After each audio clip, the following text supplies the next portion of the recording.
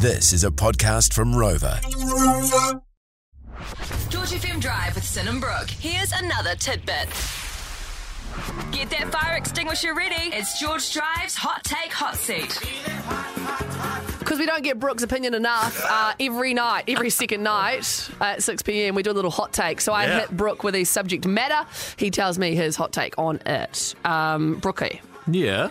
What is your take? What is your opinion on the humble bus lane? Oh, use them while you can, use them when you can.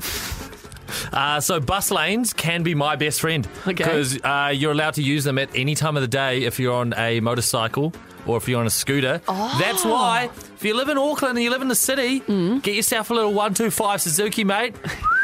You can whip around, you can get, traffic isn't a thing on one of those.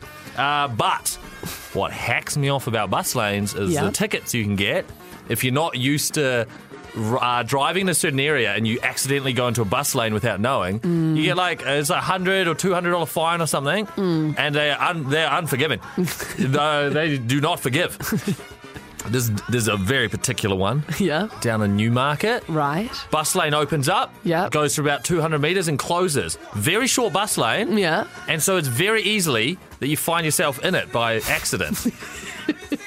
Aria's car has had many bus lane tickets, and I'm pretty sure I've been driving it at the time. And so that hacks me off, and it's a bus lane from 7 till 7. That's a long time. It is a long time. Bus lane, When the buses come on time, that's when they're allowed their lane. All right, there is his hot take on bus lanes. Want more? 3 till 7 p.m. weekdays on George FM.